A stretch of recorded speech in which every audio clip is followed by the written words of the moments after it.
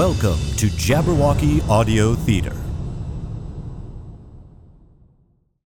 This podcast is made possible by listeners like you.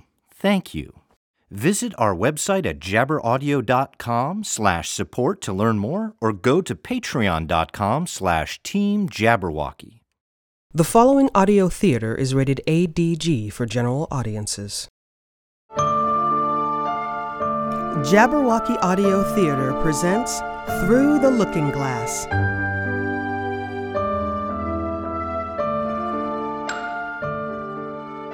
Cinderella.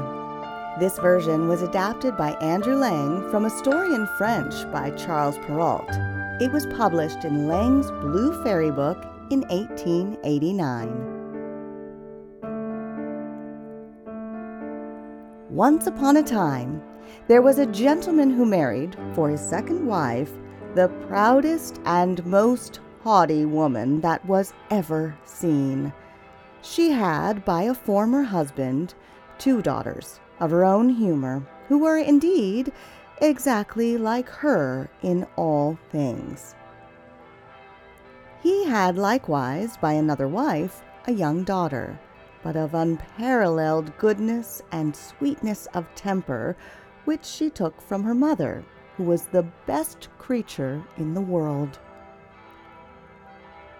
No sooner were the ceremonies of the wedding over, but the mother-in-law began to show herself in her true colors. She could not bear the good qualities of this pretty girl, and all the less so because they made her own daughters appear the more odious. She employed her stepdaughter in the meanest work of the house. She scoured the dishes, tables, etc., and scrubbed Madam's chamber and those of Mrs., her daughters. The stepdaughter lay up in a sorry attic room upon a wretched straw bed, while her sisters lay in fine rooms with floors all inlaid, upon beds of the very newest fashion, and where they had looking-glasses so large that they might see themselves at their full length from head to foot.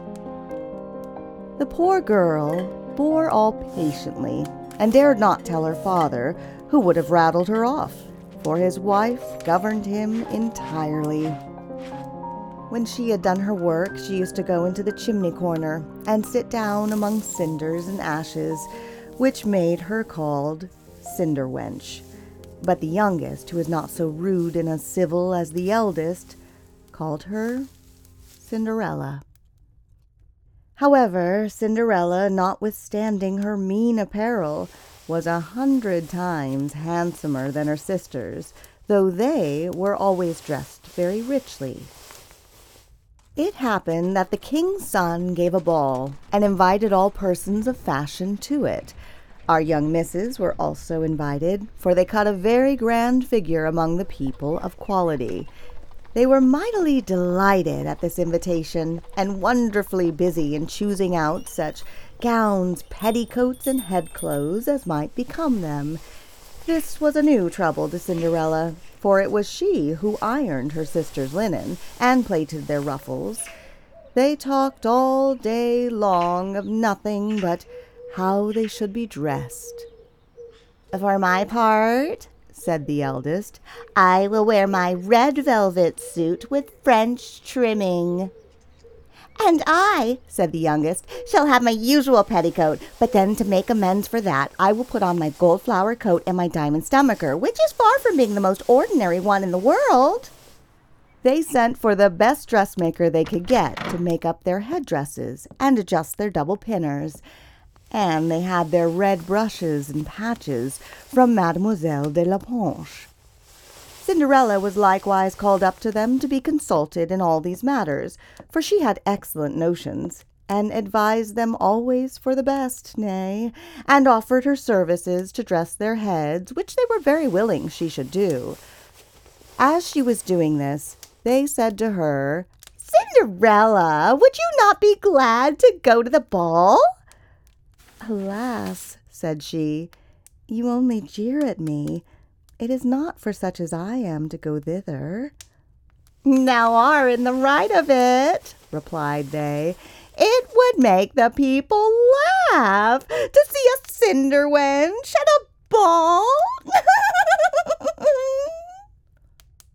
Anyone but Cinderella would have dressed their heads awry, but she was very good and dressed them perfectly well. They were almost 2 days without eating, so much were they transported with joy. They broke above a dozen laces in trying to be laced up close, that they might have a fine, slender shape, and they were continually at their looking-glass. At last, the happy day came. They went to court, and Cinderella followed them with her eyes as long as she could, and when she had lost sight of them, she fell a-crying. Her godmother, who saw her all in tears, asked her what was the matter. I wish I could. She was not able to speak the rest, being interrupted by her tears and sobbing. This godmother of hers, who was a fairy, said to her, Thou wishest thou couldst go to the ball, is it not so? Yes, cried Cinderella with a great sigh. Well, said her godmother, be but a good girl, and I will contrive that thou shalt go. Then she took her into her chamber and said to her, Run into the garden and bring me a pumpkin. Cinderella went immediately to gather the finest she could get and brought it to her godmother, not being able to imagine how this pumpkin could make her go to the ball. Her godmother scooped out all the inside of it, having left nothing but the rind, which done, she struck it with her wand, and the pumpkin was instantly turned into a fine coach, gilded all over with gold. She then went to look into her mousetrap, where she found 6 mice, all alive, and ordered Cinderella to lift up a little the trap door, when, giving each mouse, as it went out, a little tap of her wand, the mouse was that moment turned into a fine horse, which altogether made a very fine set of 6 horses of a beautiful mouse-colored dapple gray. Being at a loss for a coachman, I will go and see, says Cinderella, if there is a rat in the rat trap. We may make a coachman of him. Thou art in the right, replied her godmother. Go and look. Cinderella brought the trap to her, and in it there were 3 huge rats.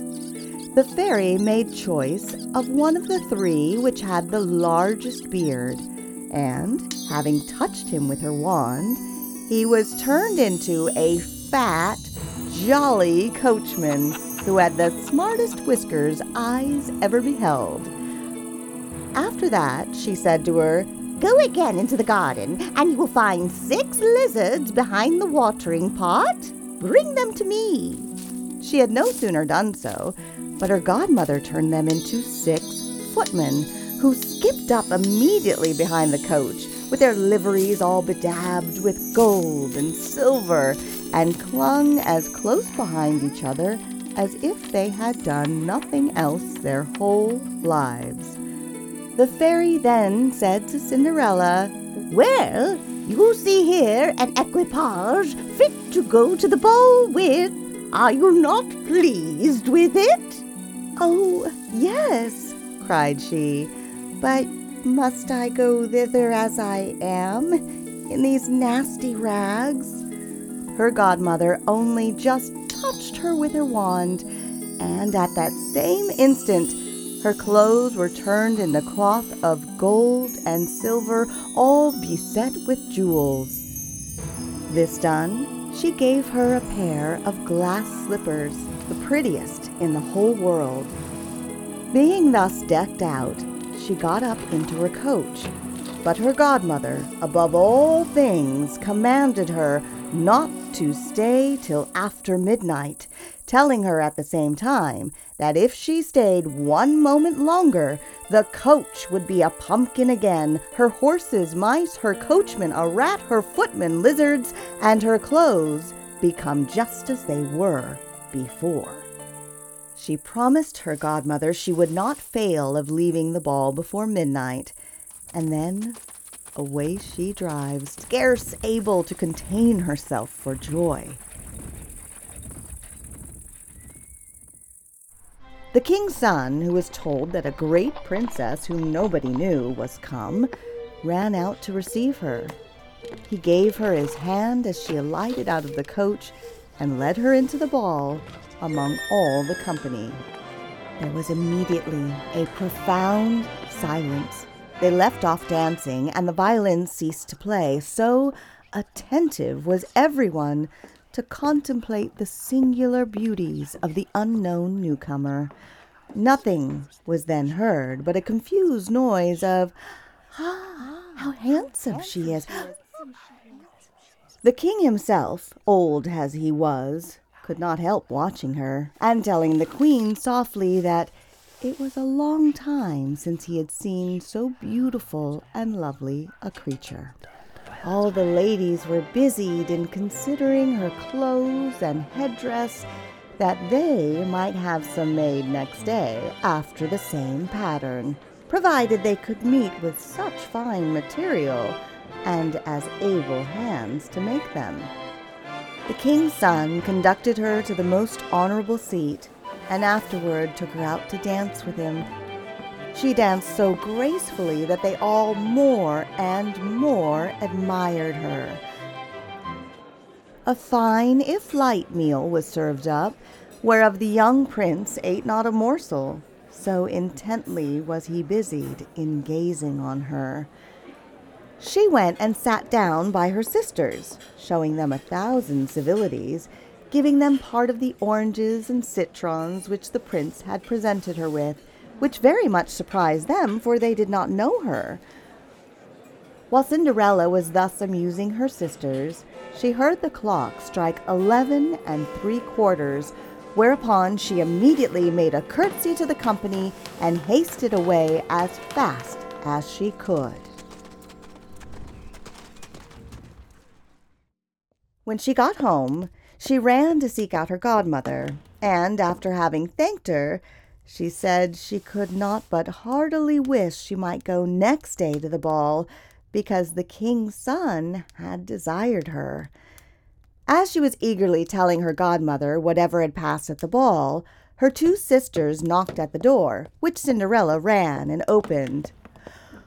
"Oh, how long have you stayed?" cried she, gaping, rubbing her eyes, and stretching herself as if she had been just waked out of her sleep. She had not, however, any matter of inclination to sleep since they went from home. "If thou hadst been at the ball," said one of her sisters, "thou wouldst not have been tired with it. There came thither the finest princess, the most beautiful ever was seen with mortal eyes. She showed us 1,000 civilities, and gave us oranges and citrons." Cinderella seemed very indifferent in the matter. Indeed, she asked them the name of that princess, but they told her they did not know it, and that the king's son was very uneasy on her account, and would give all the world to know who she was. At this, Cinderella, smiling, replied, "She must then be very beautiful indeed. How happy you have been! Could I not see her? Oh, dear Miss Charlotte, do lend me your yellow suit of clothes, which you wear every day." "Ay, to be sure," cried Miss Charlotte. "Lend my clothes to such a dirty cinder wench as thou art? I should be a fool." Cinderella, indeed, expected well such an answer, and was very glad of the refusal, for she would have been sadly put to it if her sister had lent her what she asked for jestingly. The next day the 2 sisters were at the ball, and so was Cinderella, but dressed more magnificently than before. The king's son was always by her, and never ceased his compliments and kind speeches to her, to whom all this was so far from being tiresome that she quite forgot what her godmother had recommended to her, so that she, at last, counted the clock striking 12 when she took it to be no more than 11. She then rose up and fled, as nimble as a deer. The prince followed, but he could not overtake her. She left behind one of her glass slippers, which the prince took up most carefully. She got home, but quite out of breath, and in her nasty old clothes, having nothing left her of all her finery but one of the little slippers, fellow to that she dropped. The guards at the palace gate were asked if they had seen a princess go out. The guards replied that they had seen nobody go out but a young girl, very meanly dressed, and who had more the air of a poor country wench than a gentlewoman. When the two sisters returned from the ball, Cinderella asked them if they had been well diverted, and if the fine lady had been there. They told her yes, but that she hurried away immediately when it struck 12, and with so much haste that she dropped one of her little glass slippers, the prettiest in the world, which the king's son had taken up, that he had done nothing but look at her all the time at the ball, and that most certainly he was very much in love with the beautiful person who owned the glass slipper. What they said was very true, for a few days after, the king's son caused it to be proclaimed by sound of trumpet that he would marry her whose foot the slipper would fit just so. They whom he employed began to try it upon the princesses, then the duchesses, and all the court, but in vain. It was brought to the two sisters, who did all they possibly could to thrust their foot into the slipper, but they could not effect it. Cinderella, who saw all this and knew her slipper, said to them, laughing, "Let me see if it will fit me." Her sisters burst out a-laughing and began to banter her. The gentleman who was sent to try the slipper looked earnestly at Cinderella, and finding her very handsome, said, "It is but just that she should try, for I have orders to let everyone make trial."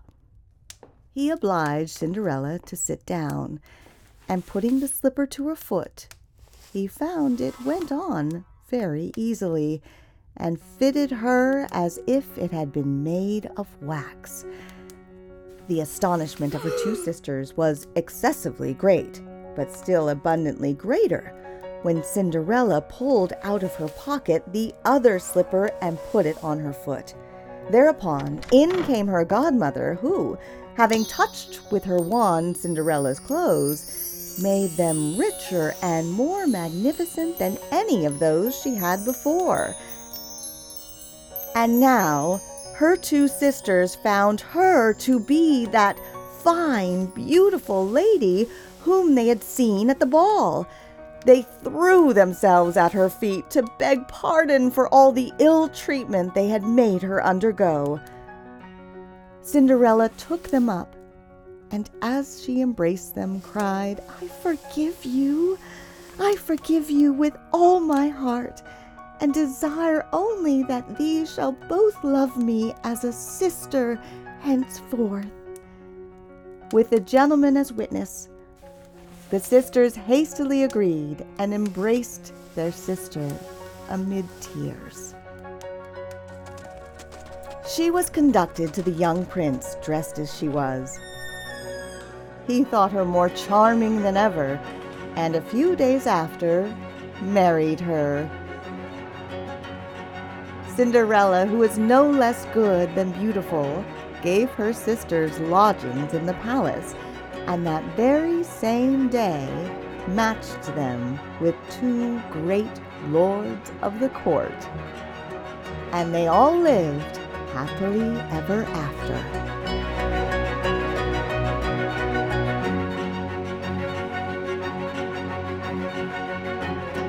You've been listening to Through the Looking Glass from Jabberwocky Audio Theater. Today's presentation was Cinderella by Charles Perrault.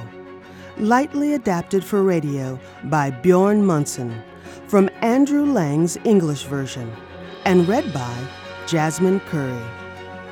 Produced by Jabberwocky Audio Theater in association with Arlington Independent Media, WERALP, 96.7 FM, Arlington, Virginia.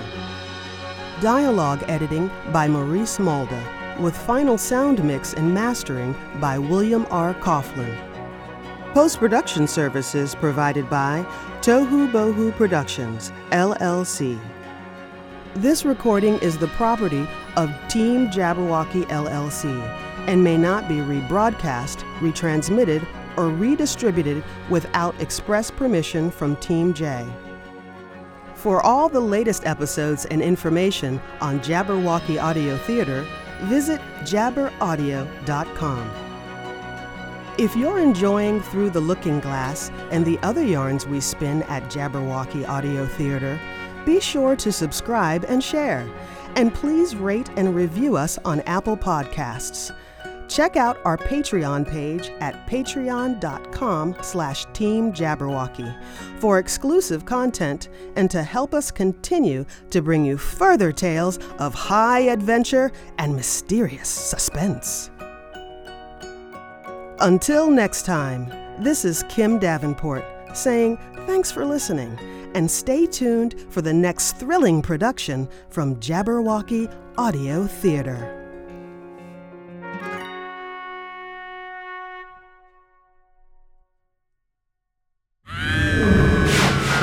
Hast thou slain the Jabberwock?